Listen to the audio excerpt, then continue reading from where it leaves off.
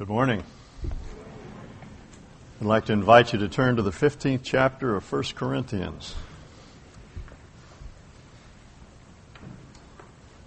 Those of you who are regulars here know that for the past few months we've been working our way through this letter that Paul wrote to some followers of Christ in the city of Corinth.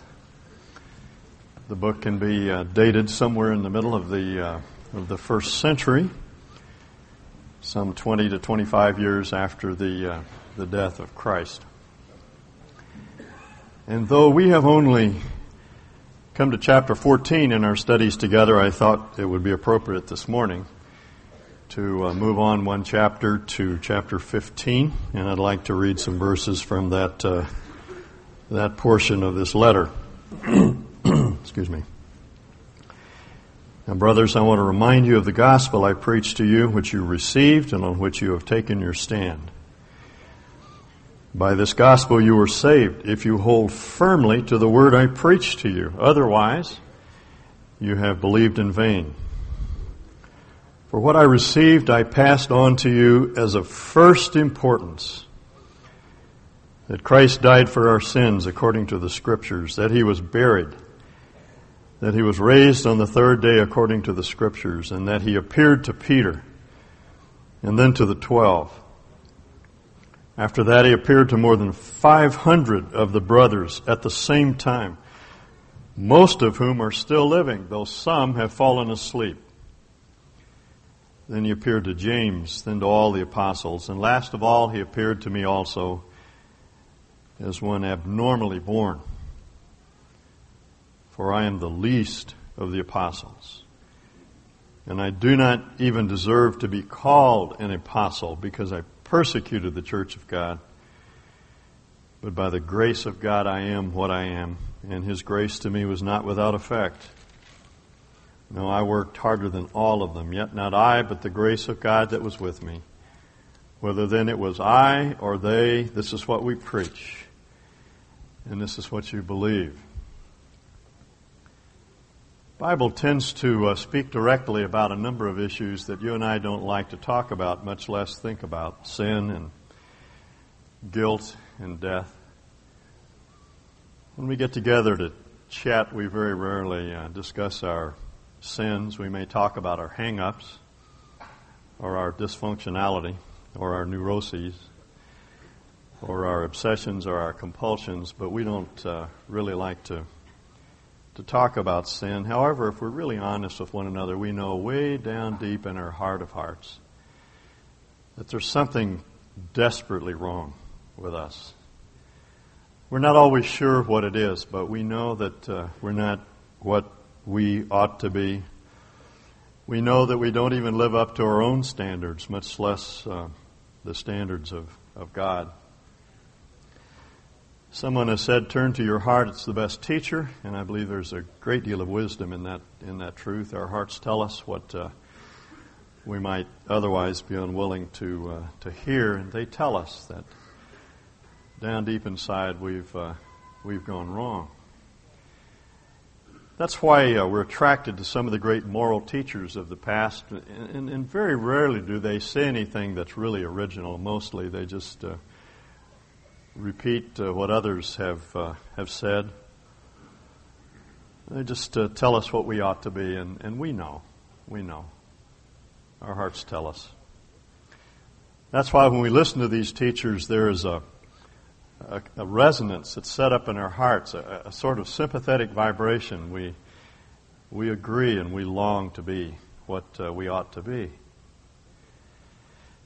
And then there's the fact of guilt, this nagging sense that there ought to be some penalty for what we've done. We know that our actions are worthy of some sort of judgment. I'm always haunted by that segment in This Was the Week that showed the man walking up to a desk behind which David Frost sat, and behind him were two doors, one marked heaven and one marked hell, and the man said, through which door do I go? And Frost said, you know. No one has to tell us that we're guilty and we're worthy of judgment. Our conscience is somewhat flawed. In John Bunyan's City of Man's Soul, our conscience is described as the watchman on the tower who shrieks hysterically when there's no danger and then is silent or asleep when real danger approaches. And to some extent our conscience is like that because the standard is a bit flawed, but yet every once in a while our conscience is right on the nose. And we look back on our lives and we see the debris that's strewn behind the lives of people that we've hurt and wronged in various ways, and our hearts tell us that we've gone very far wrong. And then there's the fact of death, which we like to evade. We spend an enormous amount of time and energy trying to stave off the thought of death, but we really can't get it out of our heads. In my 30 years or so of ministry, I've presided over numerous funerals, and I'm always struck by the sobriety of those occasions. People look very, very somber indeed. As the philosopher in the book of Ecclesiastes puts it, there's more reality at a funeral than there is at a party, for there you have to face things as they really are. We have to face our mortality. We have to look death right in the face like the medieval monks that had skulls in their cells with the inscription, Sumus Moribundus, we're going to die. And while we can dismiss the thought of death on other occasions when we attend a funeral, we're haunted by the fact of our own mortality. Sin and guilt and death, these are the issues that we don't talk about and we don't even like to think about. Now, these are the very issues that the Bible addresses. We think of the Bible as a book of rules and regulations and laws and do's and don'ts, but it's not that at all. The Bible is the good news that God has done something about sin and guilt and death, the three issues that plague us all through our lives. Some of you may have seen the segment on prime time this past week. Ann Quinlan, who's a stay-at-home reporter or actually columnist for the New York Times, she was interviewed, and in one part of that segment she was shown addressing a group of gay advocates, and she said in the course of that lecture, no one wants to tell a 16-year-old homosexual boy that he's sinful. And I thought, no one wants to tell anyone that they're sinful unless there's a way out. And you see, that's the good news. There is a way out of sin and guilt and death. The Bible is a book about the fact that God cares for people who aren't experiencing the life that they always wished for. And that's the best news that I can imagine. Now, Paul summarizes what he calls the good news in the passage that I just read in terms of 4 statements. I think this is probably the earliest Christian creed that we know anything about. This is bedrock. This is a summary statement of what Jesus and the apostles and the first century Christians believed and the message that was proclaimed to them. The gospel, of course, is much broader than these 4 statements. In the book of Romans, Paul says, I'm not ashamed of the gospel of Christ, and then he proceeds to lay out 16 chapters of facts that spell out for us all the aspects and implications of the good news. That's the fuller statement of the gospel.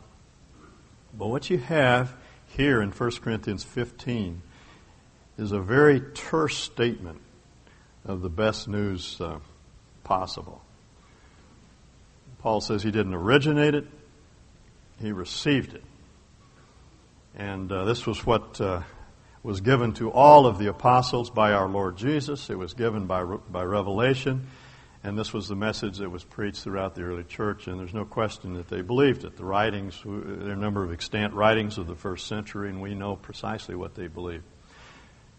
Professor Sekenick of the University of Jerusalem was doing some excavating in the valley of Hinnom, just to the south of Jerusalem, and he discovered a Christian cemetery there, and they dug up a number of little bone caskets, ossuaries they're called, and on the side in Aramaic they found a number of inscriptions, and many of them read something like this: Jesus Sabaoth, Jesus is risen.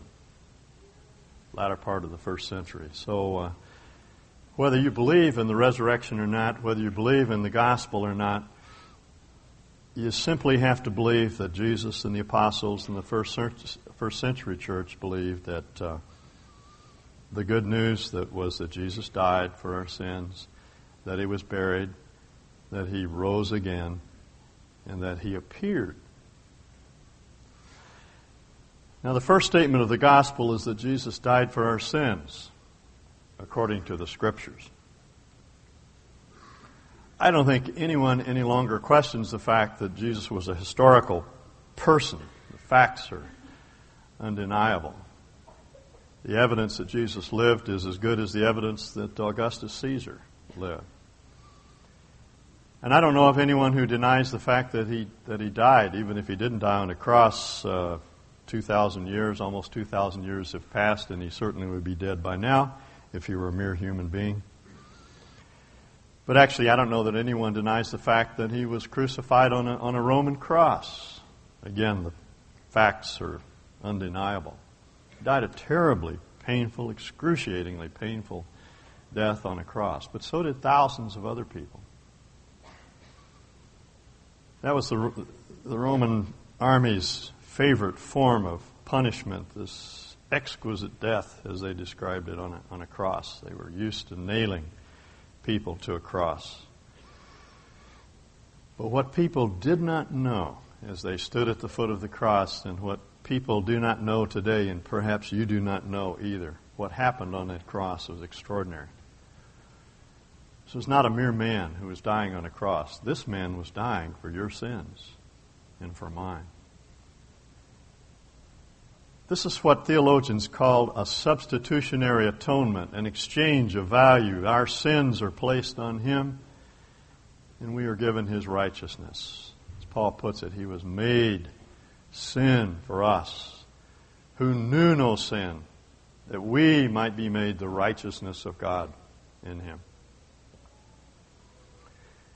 That's the explanation for that cry on the cross that we saw. My God, why have you forsaken me? The reason our Lord was forsaken was because he was bearing the sins of the world, and the Father walked away. The Father turned his back on him. His Father could not have anything to do with sin, and so he cried out in desolation and loneliness, my God, why have you forsaken me? Actually, that sense of aloneness originated, it began earlier in the garden when Luke tells us he began to feel very heavy, is the way most of the translations put it, but the word means to be away from home. He began to be homesick, feeling the withdrawal of the Father as the sins of the world were placed upon him. He was forsaken by God so that we might never have to be forsaken. But what we have to understand is that God was in Christ, reconciling the world to himself. That cross, which was the death of Christ, was the death of God. That's mystery. We don't understand it. As the hymn puts it, just mystery all, the immortal dies. How can it be? How can it be? I can't explain it. All I can tell you is what motivated it. It was motivated by love. The way the cross is usually explained is something like this. Man is so bad, and God was so mad that somebody had to pay. But that ignores the fact that God was in Christ, that he himself was hanging on that cross, paying the price for our sin. It was love that put him there.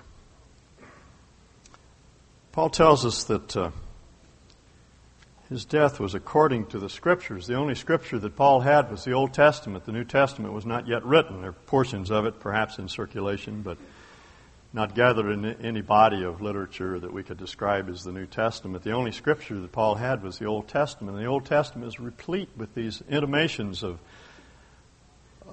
Messiah's death. The passage that was read earlier in Isaiah 53, written some 800 years before Jesus came, point to the fact Someone was going to come and offer up his life for us. And perhaps the most vivid prefiguring of that coming was what happened in the tabernacle or the temple, depending on what period of Israel's history you're concerned with.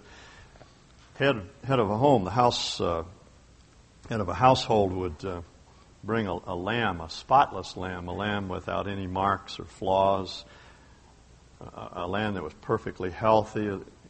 Its fur was not blotched in any way. It had to be an absolutely perfect lamb, prefiguring the absolutely perfect one who was to come, who was without sin. And that man would place his hands on the head of the lamb, and as the Hebrew text puts it, he would lean the entire weight of his body on that lamb, rest his weight on the lamb, and he would confess his sins and the sins of his household, and then that lamb would be sacrificed, give up its life. And much later, John the Baptist pointed to Jesus, and he said to his disciples, "Behold, the Lamb of God that takes away the sin of the world," the Lamb that had prefigured the coming of the Savior for hundreds of years was finally embodied in this one that we call Jesus. He died for our sins according to the Scriptures. And then he was buried, because that's what you do with things that are dead. We have so sanitized the process of death and burial today that we don't really understand why it was necessary to make this statement. Today, mortuaries do that sort of thing. But back then, it was the family that prepared the body for death, and there was an enormous amount of sorrow and pain in placing that body into the grave. I was watching a video just this past week, and in the course of the story, there was a casket that was being lowered into the ground. And it suddenly occurred to me, one of these days, my carcass is going to be in a casket, and I will be lowered into that grave. And a cold chill went down my spine when I thought of that inevitable fact. And we don't like to think about those sorts of things, but that's just one of those hard facts we keep running our heads up against. And one of these days, I'll go down into the ground. And it's humiliating to end up under the ground. But our Lord understands. He's been there. And according to a couple of the authors of New Testament books, our Lord not only went into the ground, He went to hell. Dorothy Sayers puts it, when He became a man, He played the man. He went all the way. Our sin sent Him to hell, and He experienced the horror and the terror of eternal judgment. There is no time in eternity.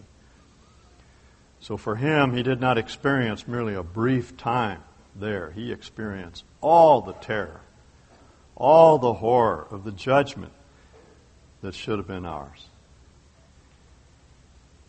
And then, as Paul goes on to say, the third statement in the gospel is that He did not remain there.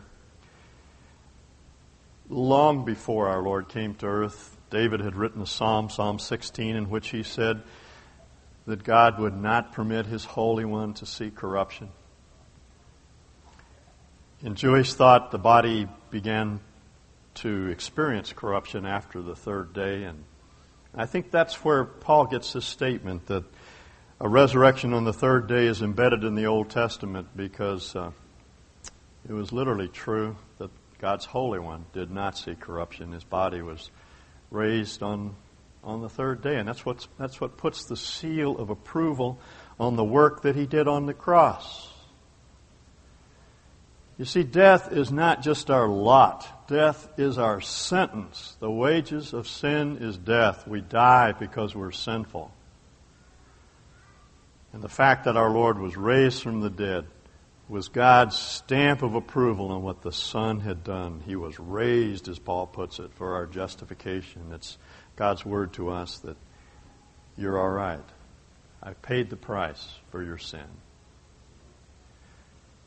One other word on the cross, it's literally one word in Greek.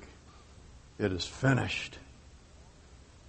Our Lord internalized all the sin of the world, all of my sin, all of your sin, the sin of your past, the sins of the present, the sins of this afternoon, the sins of the rest of your life. He took all of that sin on himself, and as Peter puts it, he bore our sins in his body on the cross, that we might die to sin and live to righteousness. That's what takes the sting out of death. Death no longer can hold us in its grip, because the penalty for sin has been paid. Now, there's a fourth statement in the gospel. I think very often when we talk about the gospel, we leave it with those first three statements. He died for our sins, he was buried, and he rose again, according to the Scriptures. But I believe that there is actually a fourth statement, and he appeared. He appeared. During the days after his resurrection, our Lord appeared on a number of occasions to a number of different people, and Paul gathers together just a few of them here. I don't think his purpose here is primarily apologetic. He's not arguing for the fact of the resurrection, because he was too close to the event, and I believe the people in Corinth didn't need to be persuaded that Jesus had risen from the dead. They had some other problems that we'll talk about later when we come back to this chapter. They had spiritualized the resurrection. But they didn't have any problem believing that Jesus had risen from the dead, because, as Paul points out, a number of people had seen him. The apostles had seen him, and they were preaching, stating the fact that he had appeared to them. And either they were colossal liars, or they were crazy, or they had actually seen him and they didn't appear to be crazy, and the character of their lives precluded there being false witnesses. And then most impressive was the fact that our Lord appeared to 500 people at one time. This couldn't be mass hysteria. Most of whom, Paul says, are still alive. Some had been martyred. Some had died natural deaths. But most of them were still around. And I suppose what Paul would have gone on to say if he'd had time is, if you write, I'll give you their addresses and you can call them and check this out. Think for a moment, if someone told you that John F. Kennedy rose from the dead, see, that's less than 30 or a little over 30 years ago. When Paul wrote this letter, it was between 25 and 30 years from the time of Jesus' resurrection. It'd be very easy to prove that John F. Kennedy never rose from the dead. You could exhume the body, or there'd be other ways in which you could prove that he was not living, regardless of what people said. But the fact that Jesus rose from the dead was a historical fact. It was true, and 500 people could attest to that fact. And then there were the apostles, the other apostles. First, pardon me, our Lord appeared to what Paul calls the 12. Actually, there were only 10 on that gathered on that occasion. Judas was already dead. Thomas was not present. But the 12 that's just the word, the formal word, the technical word for Jesus' apostles. And then there were other apostles that Jesus had appointed and sent out with authority to preach in his name.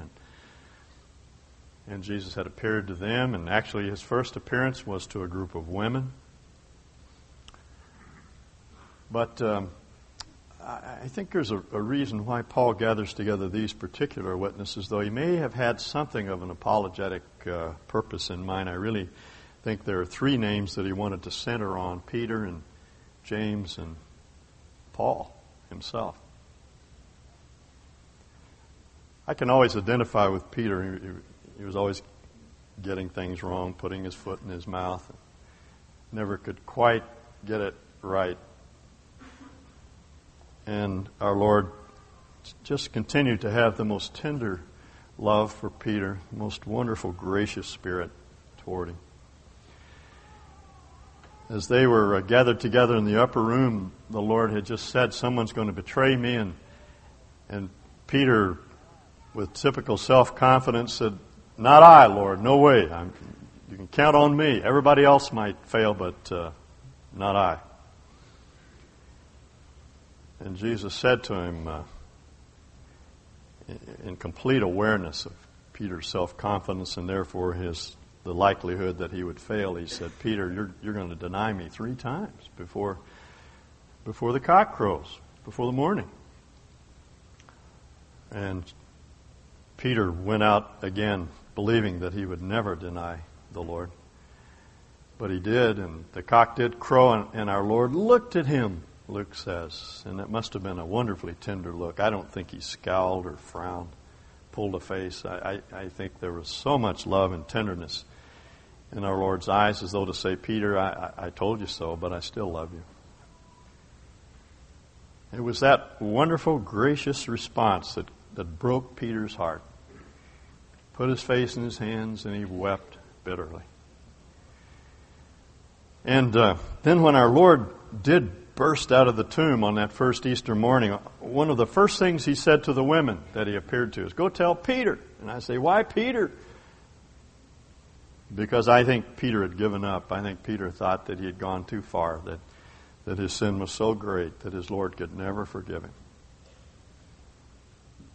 And that's why Jesus said to the women, go tell Peter. It's all right. It's okay. I'm risen. And then our Lord appeared to Peter, Paul says. I wish I could have been there on that occasion. What a wonderful occasion. I'm sure the Lord just lavished love on this young man on that occasion.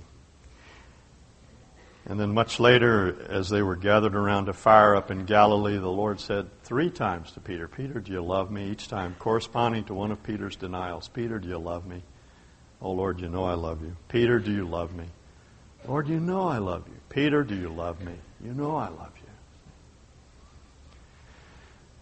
Peter understood something of the grace of our Lord Jesus Christ. That's why he writes so much about it in his book. That's why he puts at the end of one of his little letters, grow in grace and in the knowledge of our Lord and Savior, Jesus Christ. Grace is the only environment in which we can grow. We don't grow in an environment of law and lashings and demands and insistent. We grow in the atmosphere of that wonderful, loving grace of our Lord, who understands the stuff of which we're made, understands our proclivity to deny Him and to move away from Him and to be unable to be what we want to be for His sake. He understands. The second person to whom He appeared, and I don't have time to say much about James except to point out that James was his brother in the flesh, his half-brother. And he was indifferent to our Lord. He thought he was crazy. Really had very little to do with Him. And he represents so many people that I know who are just indifferent to spiritual things. But it's interesting to me that our Lord appeared to James, and that was the turning point for James. His disdain turned into faith, and he became the leader of the church in the city of Jerusalem, and eventually was martyred for his faith in the Lord Jesus Christ. The Lord broke through that indifference as a result of the resurrection.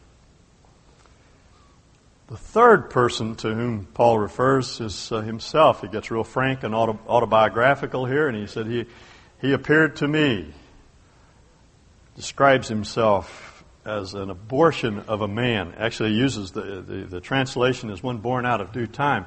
But he's not describing the fact that he came later. He was a Johnny-come-lately. He rather is using a term that was a term of abuse in those days. It's the word for a miscarriage. Not the miscarriage, but the fetus that's miscarried. And what Paul is saying, I am nothing more than a miscarriage of a man. And here is this self-righteous, angry, hostile, ugly little man going out, as he said, to try to destroy the church, to try to undermine the gospel. And he was arrested on his journey up to Damascus, and he saw the risen Lord face to face, and he fell on his hands and knees, and he worshipped Him as his Lord. And as I think of myself and as I think of the people I know here in this crowd, I think we fall somewhere within one of those 3 groups. We're either actively hostile to spiritual things, or we're indifferent, or we have a heart for the Lord, and we're trying to move in His direction, but we find ourselves struggling and failing a great deal. And I just want you to understand that the good news is that the Lord has gone more than halfway to reach you and to touch you. And He's just as much alive today as He was in the days of his flesh and in the days of his resurrection body. He's alive. He's invisible to us, but he's present. He's here. He's reaching out and touching you with the same grace that he extended to Paul and to James and to Peter.